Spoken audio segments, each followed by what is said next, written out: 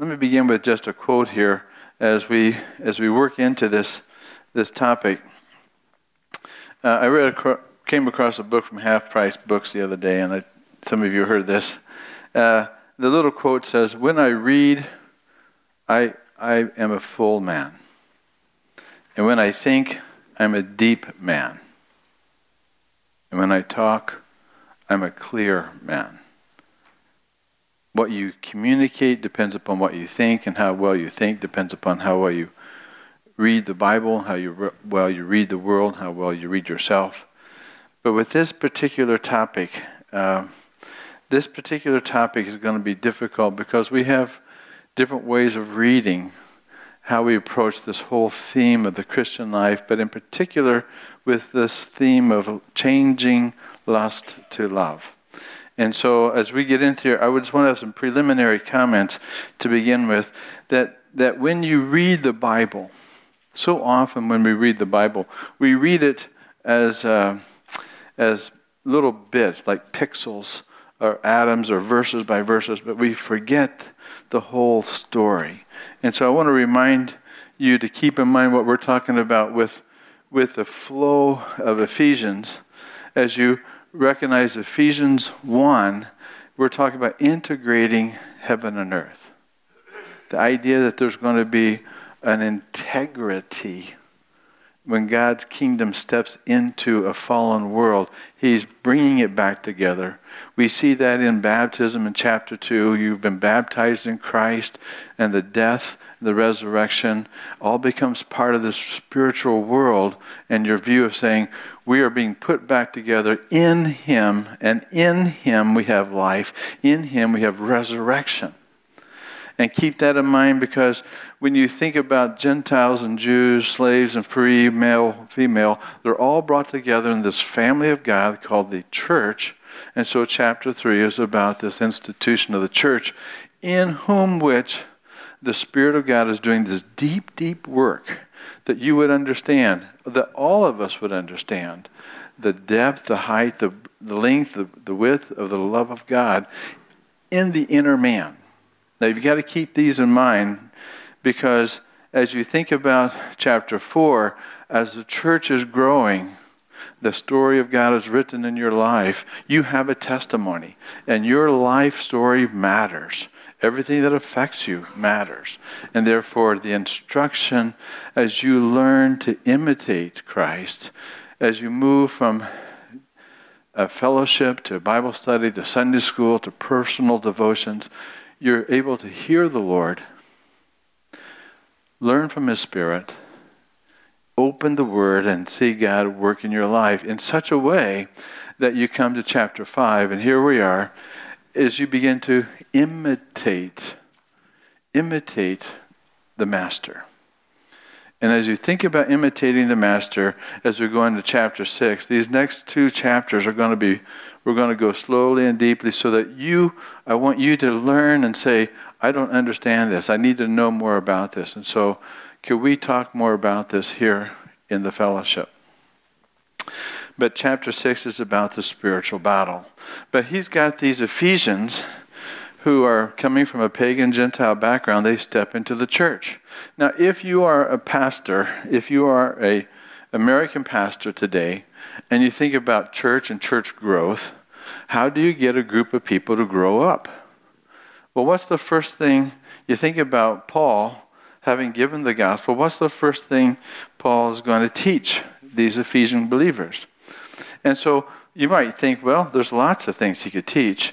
He could teach about Genesis.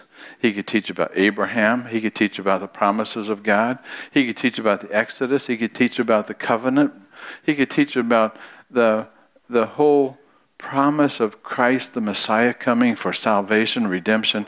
He could teach about assurance of salvation, teach about the kingdom of God. He could teach about anything. But he's already done the groundwork, Ephesians 1, 2, 3, and 4, and now he turns to the Ephesians.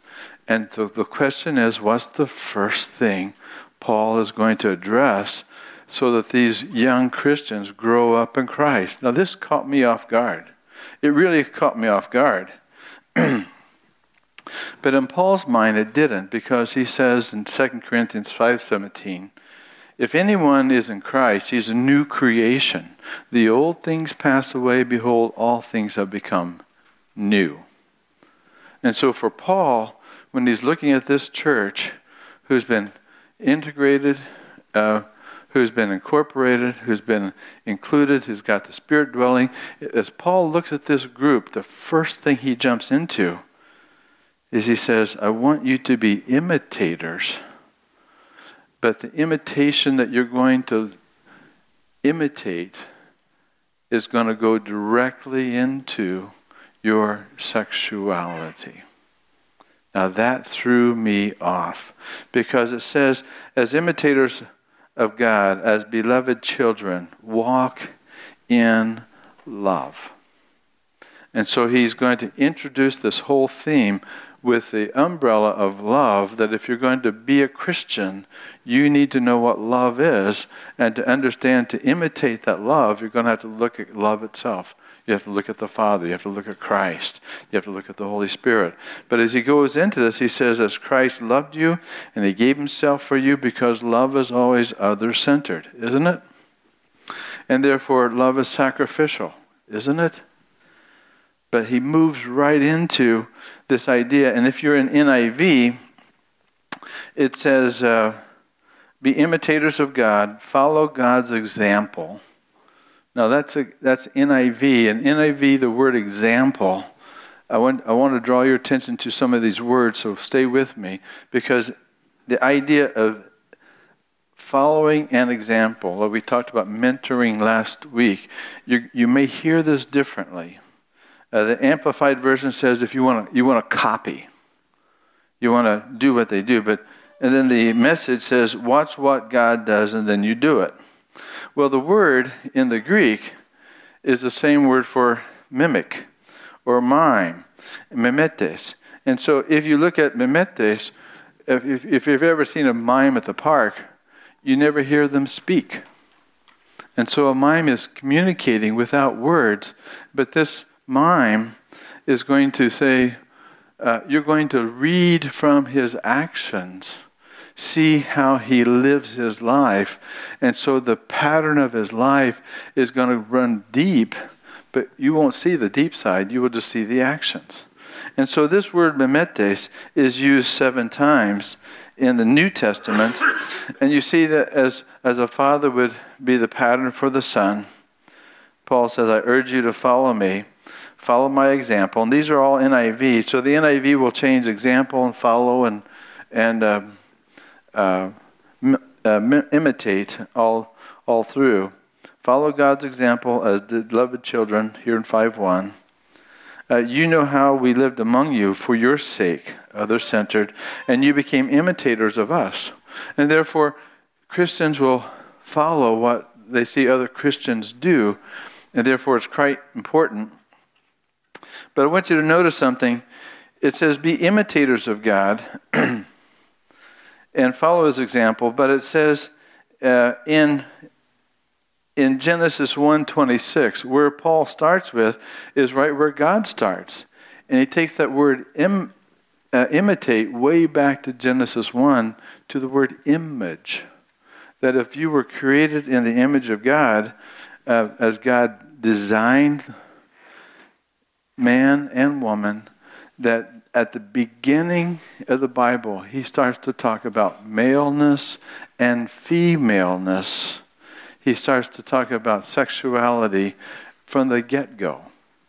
And they were naked and they weren't ashamed. And so as Paul starts where Genesis, what you see Paul do is he says, there's a reflection of who God is, and that reflection is going to come out in who you are. And all that you are is going to be tied into all that he is. If you're connected, you're going to have that relationship where you can imitate, you can reflect. But one of my favorite teachers is Vygotsky. He's a Russian educator. And he said this, through others, we become ourselves. By looking at other people, we learn who we are, And we can imitate and copy other people because learning is a way of reflecting the teacher, the master, the group you're with. And therefore, it's not wrong to imitate. As T.S. Eliot said, immature poets imitate, mature poets steal. So we're going to borrow a lot of things from a lot of people today, but Jesus said it this way: every disciple is not above his teacher, but everyone after he's fully trained will be like him, will be like his teacher. And therefore, it's important that you understand that there is a thinking, a way that we as a group think as Baptists, as Christians, as humans, as male, female, that we tend to imitate those who we are around. In Japan, if you go to Japan, all the school kids will imitate all the other school kids. But they do it from the external all the way in. From Hiroshima to Hokkaido, there is uniformity because they all follow the same rules. In Japan, there is a phrase called the kata. And the kata is a very old, ancient tradition that if you are to be educated, it means you know the kata, you know the way. And if it's from the handing out of a business card to the way you enter into a house, or the way you eat sushi, there is a form for doing absolutely everything. For all life is prescribed and expected that you will be, if you are Japanese, you will conform to the Japanese kata. Well, that's not so different from the Hebrews, because the Hebrews do also have a way. And Jesus said, I am the way.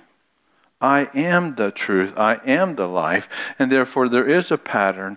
There is a design. There is a flow that when we're connected, you will imitate that pattern from God's very nature and how he lives his life. And therefore we have these words that we are informed, we know his ways, and we learn his ways, but we are also conformed to his ways, and we are transformed. This is what we talk about spiritual formation, that as we, as believers, meet with the Lord, and the Lord meets with us, he changes our thinking, does he not? And so we learn to follow and imitate who he is. Now, be careful with this, because if I say the word example, or there's a standard, or there's a rule, we're not talking about that kind of following of a conformity to the rule.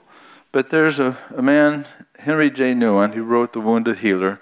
Great man. I have trouble when I read this. I thought, who am I to talk about Henry Nouwen? A great man.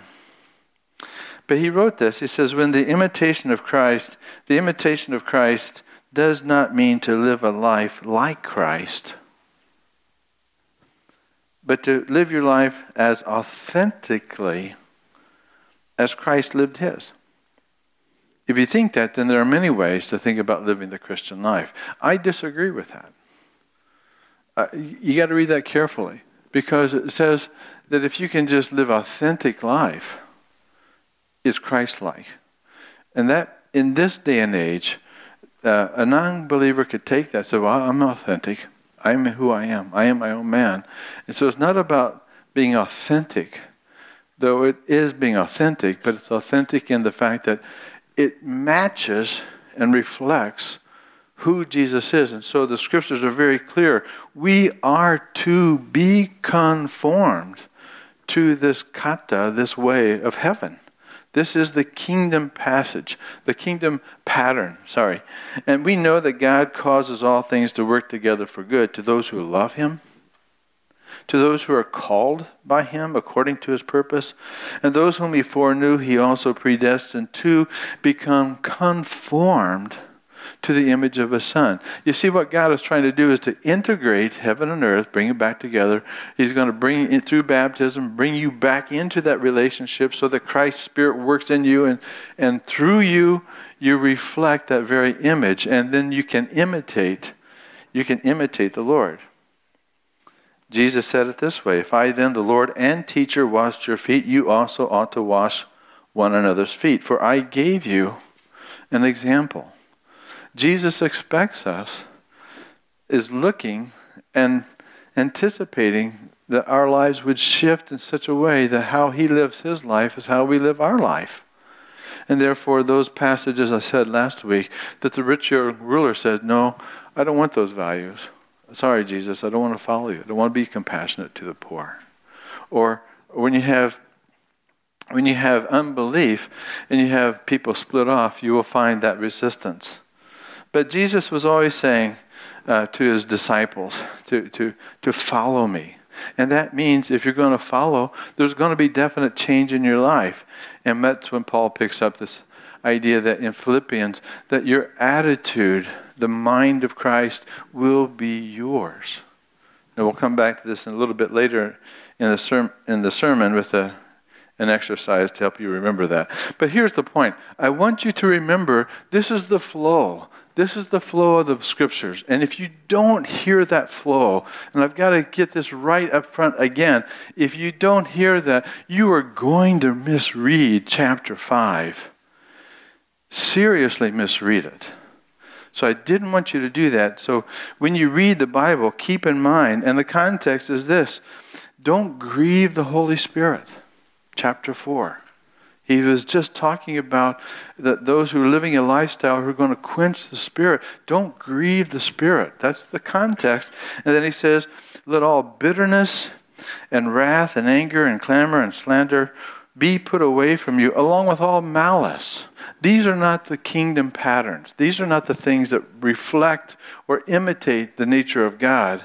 But notice where he goes. He says, I want you to be kind to one another. I want you to be tender-hearted to one another.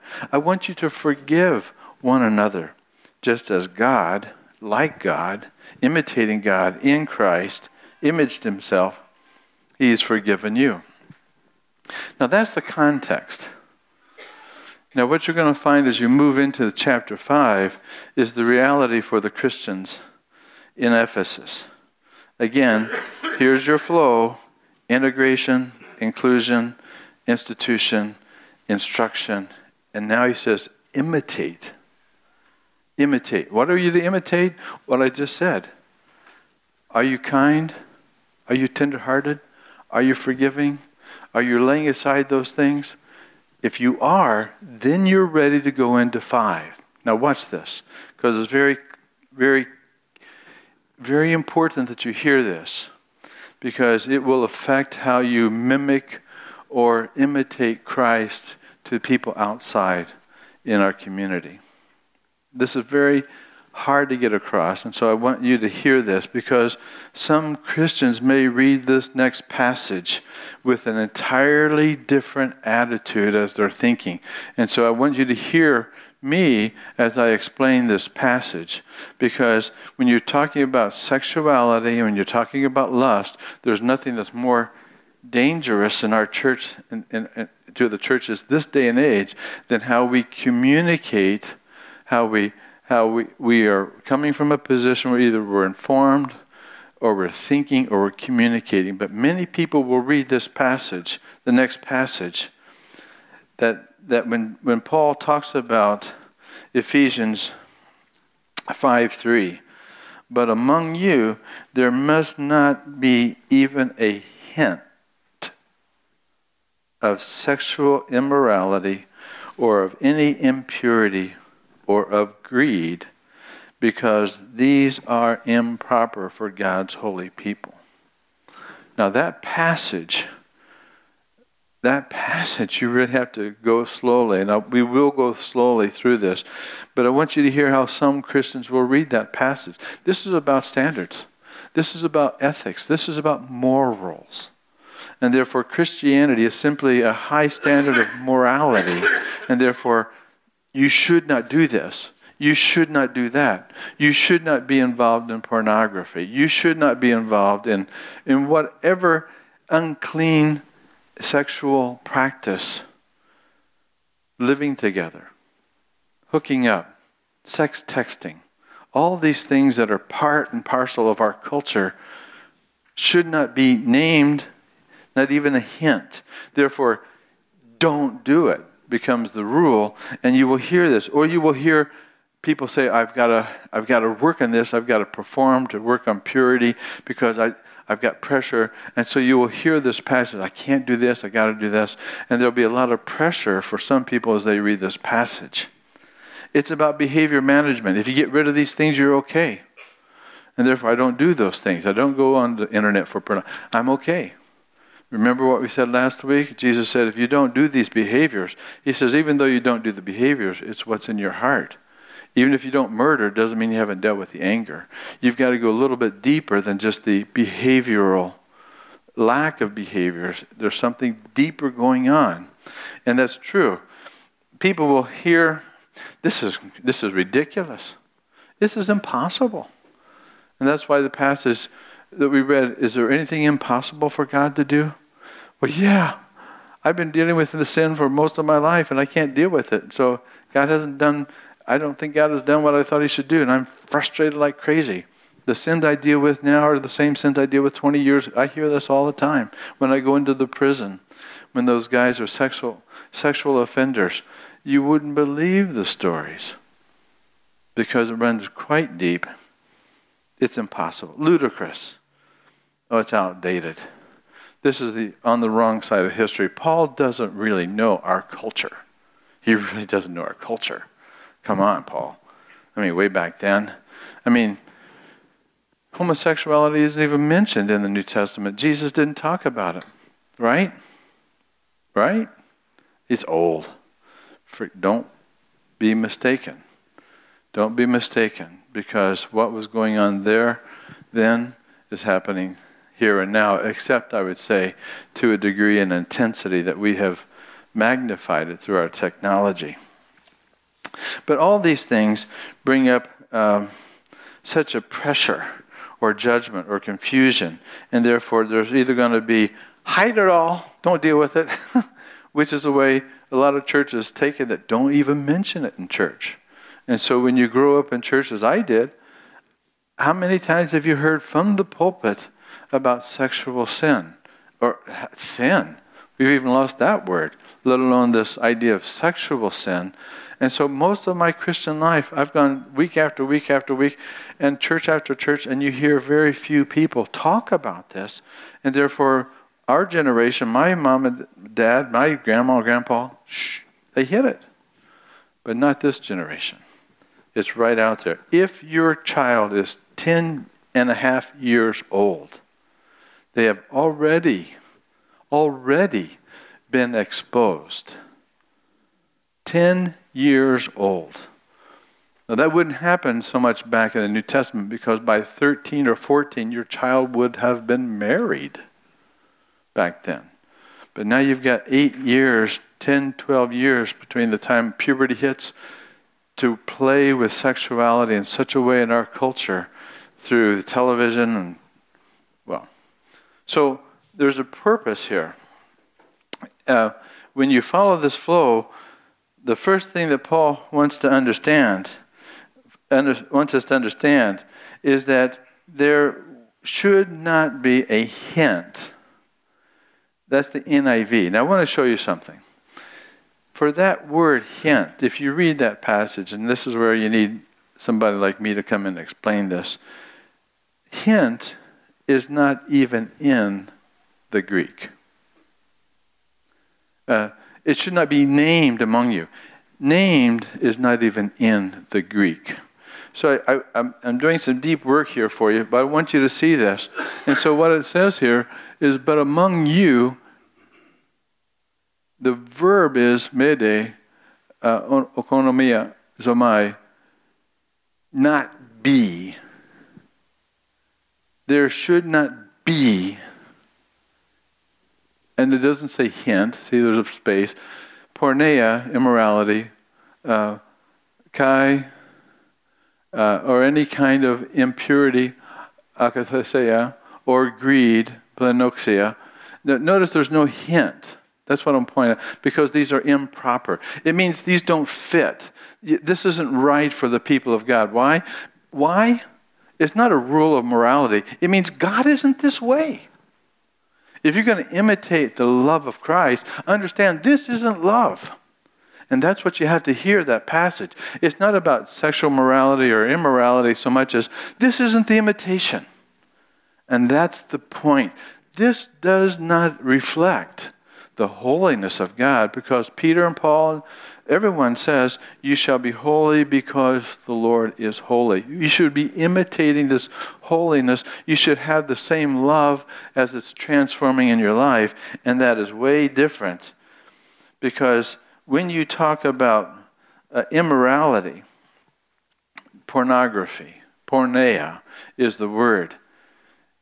What Paul understands, what we don't understand, is that the war that takes place between the flesh and the spirit is so damaging that it's the first thing he wants to get to the Ephesian church.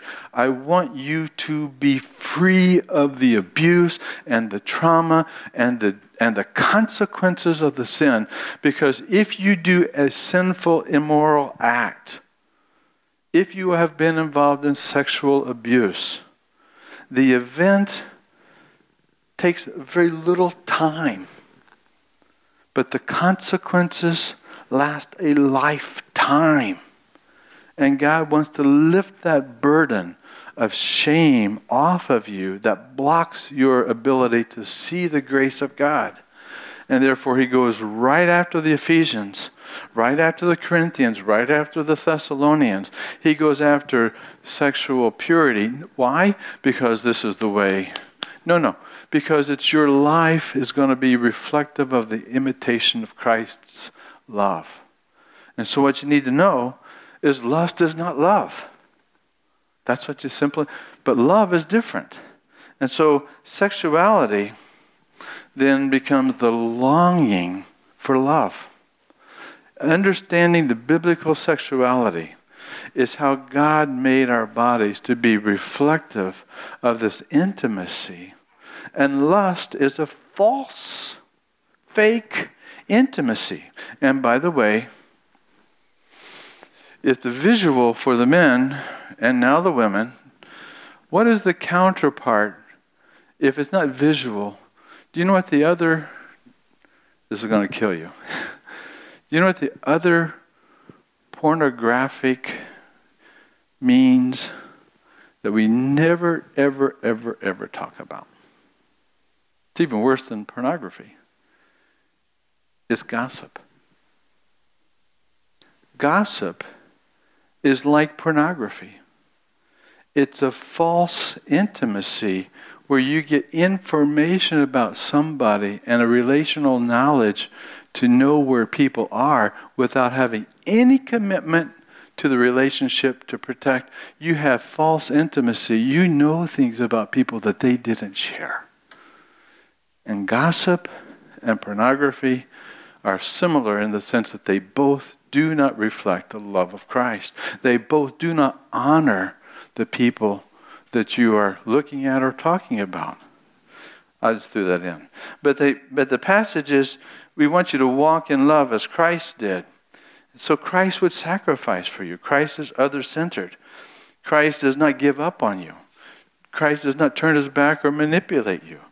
So to walk in love is a fragrant sacrifice. It's a sacrifice that we don't want to be named among us. Not in a hint, because that's not who we are. And therefore, to lay aside those things, when you hear this, you say, well, you can't talk about it in church. Well, what do you mean you can't talk? Well, it says not a hint. Don't talk about it. Well, it doesn't mean that you can't talk about it, because if that were true, you can't confess your sins, or you can't be corrected in your sins. If you can't talk about it, you will never be healed from your sins.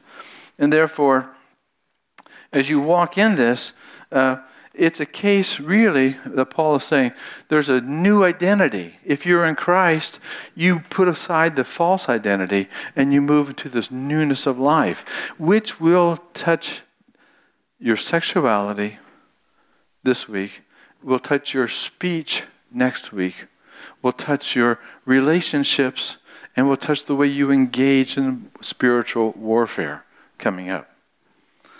But he says that there should be an understanding that sexuality is a gospel issue. Did you hear that? Did you ever tie these two together? That the gospel is tied up in the very way you live your sexuality out. And what that means is that you were created to be a man, but you've been fallen and you've given to yourself to the wrong sexual expression. You're created to be a woman, and you've forfeited that beauty and the glory of a woman to be part of a relationship that is a fallen relationship. And the desires are legitimate. The expressions are illegitimate. The identity then becomes a false identity. And so you have to ask this question. Our culture really needs to have an answer. Is it all about sex? If I just find my sexual identity, is that enough?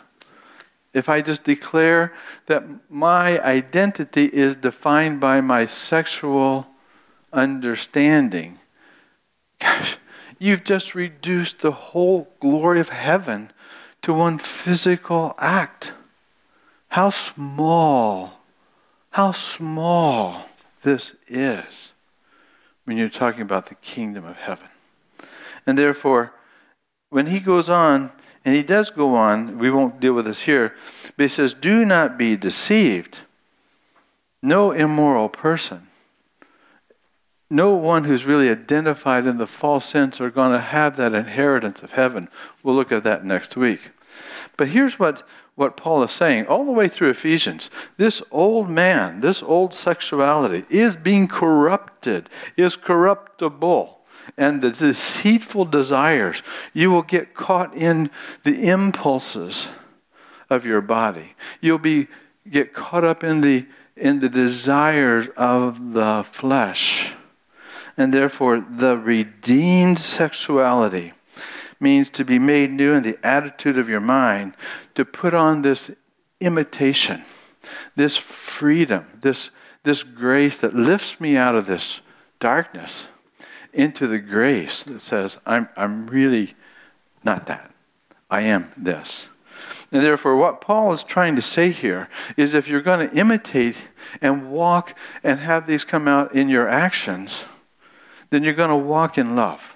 This is the agape love. This is the tenderness that when you move into the territories of failure and addiction and shame, are you kind? Are you kind? When somebody, like the guy I know got out of prison, and 6 weeks later went and abused another person, he came back in prison, and he laid in the psych ward, and the terror on this man's face, he said, I can't control my sexuality. I have to be locked up for the rest of my life. You are finding men and women who are enslaved. And this thing of lust will enslave bit by bit. Do you know that every second, $3,000 is going out for internet pornography? Do you know that every second there are men and women 10 years and up who are being drawn into this? Last year, 18 million women were abused. 3 million men were abused. We'll talk about those statistics later. This is not something that Paul wants to overlook then, or I do now, because sex trafficking, the United States is number 4 in the world. China, Korea, Japan leading, and the United States is number 4.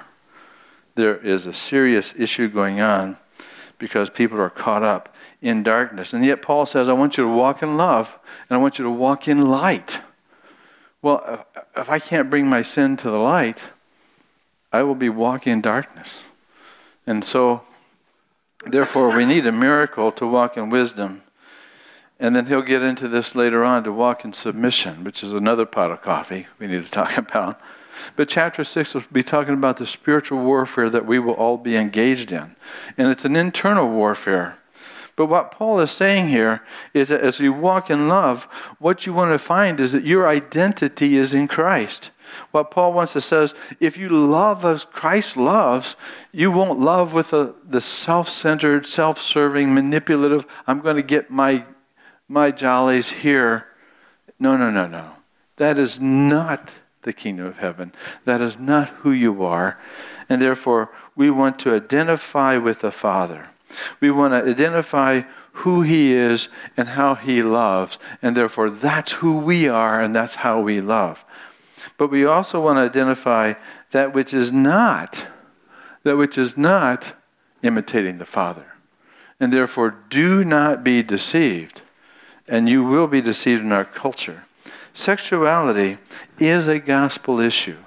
Sexuality then needs the influence of the Holy Spirit to work the miracle, to get me out of my shame, out of my lack of control, out of my darkness, out of my foolishness, out of my sin. And that's what Calvary is all about. There at Calvary, the burden was lifted and the stone was rolled away. And that's the good news. What Paul is saying to the Ephesians is, I need to reflect the love of God in a redeemed sexuality. This is not just say no, don't do that. It means no, embrace it. Because we are all built. And there's nothing more central to your spirituality than who you are as a man and how you move as a man in relationships. Get that line. There's nothing more important that defines you than how you relate to people as a man. And what that maleness, what that reflection of God is for men is really different than what it is for women.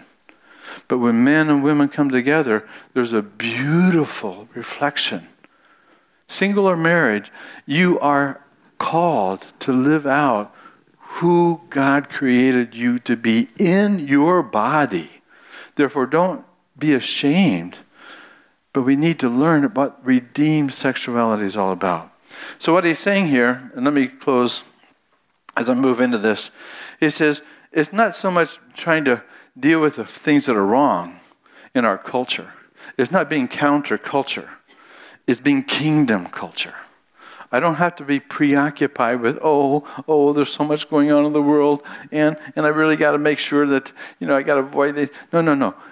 I got to be preoccupied with the King. As I'm facing Him, I can imitate Him, and His attitude, His spirit, everything about His grace comes in, and as I look at Him with an unveiled face, the glory of the Lord is going to increase from one stage of glory to another. Therefore, Ephesians talks about all this. You are blessed. You are blessed. And you are adopted. And you have received the indwelling Holy Spirit.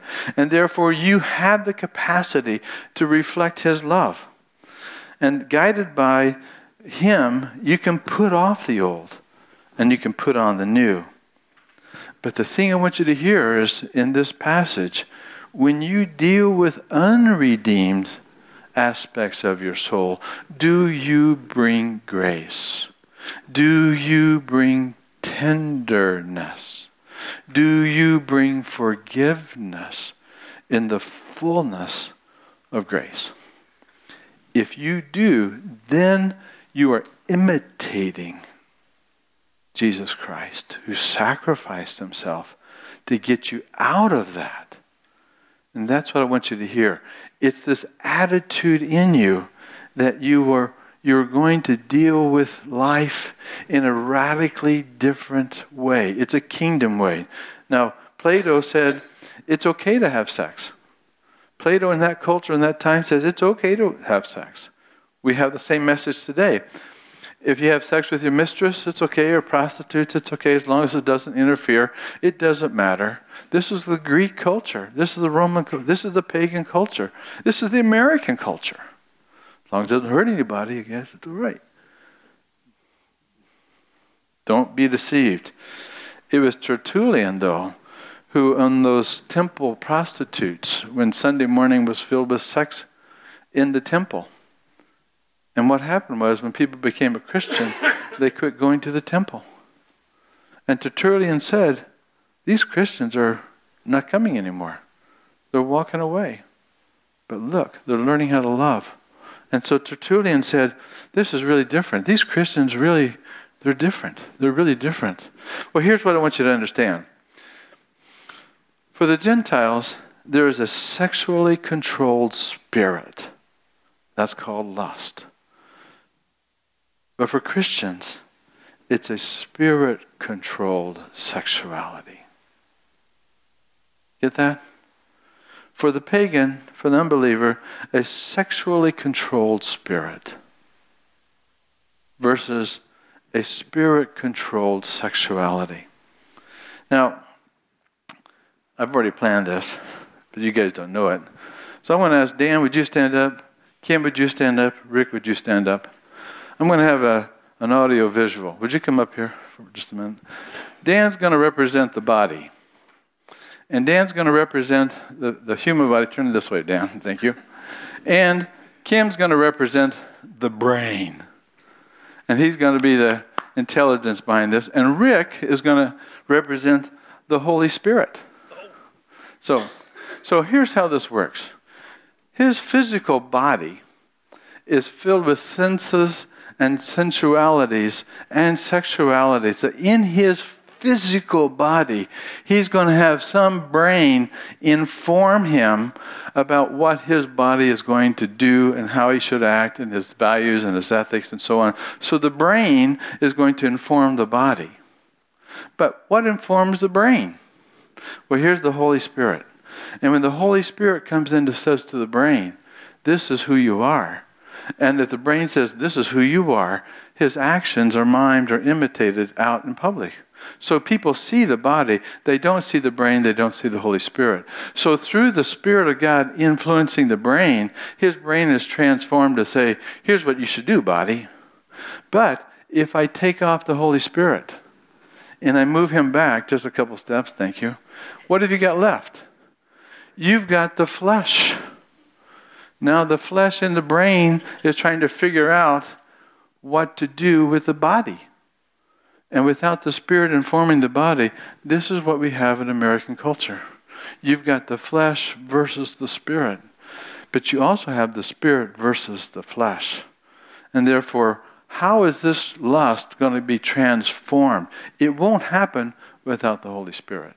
And therefore, when the Spirit of God comes in and a man is born again, there's a new spirit that comes in. And these three take on a whole different transformation. Where does it take place? In the brain. So your biggest sex organ is right here. And so as the Spirit of God informs you to conform to this one who's coming down, then you can be transformed in how you live out your sexuality. That's a short redeemed sexuality. Thank you, guys. You then did good. So let me conclude. You need to understand that in our day and age, you are walking in a world that is challenging everything. But here's what you need to know. Either your theology will define your sexuality and your morality, or your morality, your sexuality and morality will define your theology. Is it lust or love? Is it lust or love? How do you know? Well, one, I mentioned about 6 months ago, if you move towards other people with your best interest in mind, at my expense, that's love. But lust means I'm moving towards other people with my interest at your expense. And therefore, I can manipulate you for me, as opposed to sacrificing me for you. Love is always other-centered, and love always seeks to imitate the nature of God. Therefore, how do you change lust to love? Well, know this. You're instructed on what God's sexuality is all about, which is another pot of coffee. But you know that love is love, and to imitate the love is going to be reflected in your relationships. Know his story. 2, know your story. Because in your own life, it's a long journey back, but it is a redemptive journey. 3, you need to know your enemy's strategy, because the enemy wants to destroy your story and keep you over here. 4, to know the strength of the Holy Spirit, so that the Spirit of God can inform you, transform you, move you. And last, you know the patterns and the way out of temptation, so you become wise and you walk in light. This is what we talked about with that word metanoia 3 months ago. We acknowledge him in all of our ways, and he will make our path straight, Proverbs 3. We acknowledge the full details of any abuse and harm. We speak not just a hint, we can tell the story without shame. We ask for healing. We ask the Lord to come in to restore our souls. And therefore we accept our identity as redeemed image bearer, and we imitate God's response of kindness, tenderness, a sensitivity to forgiveness, and to lead us into the wonderful glory of that agape love. I love you as my beloved children. And that's for us. That's for you. That's what Paul was teaching the Ephesians. That's what God wants us to know. It's by grace that we have the miracle that will change us, change our identity from lust to love.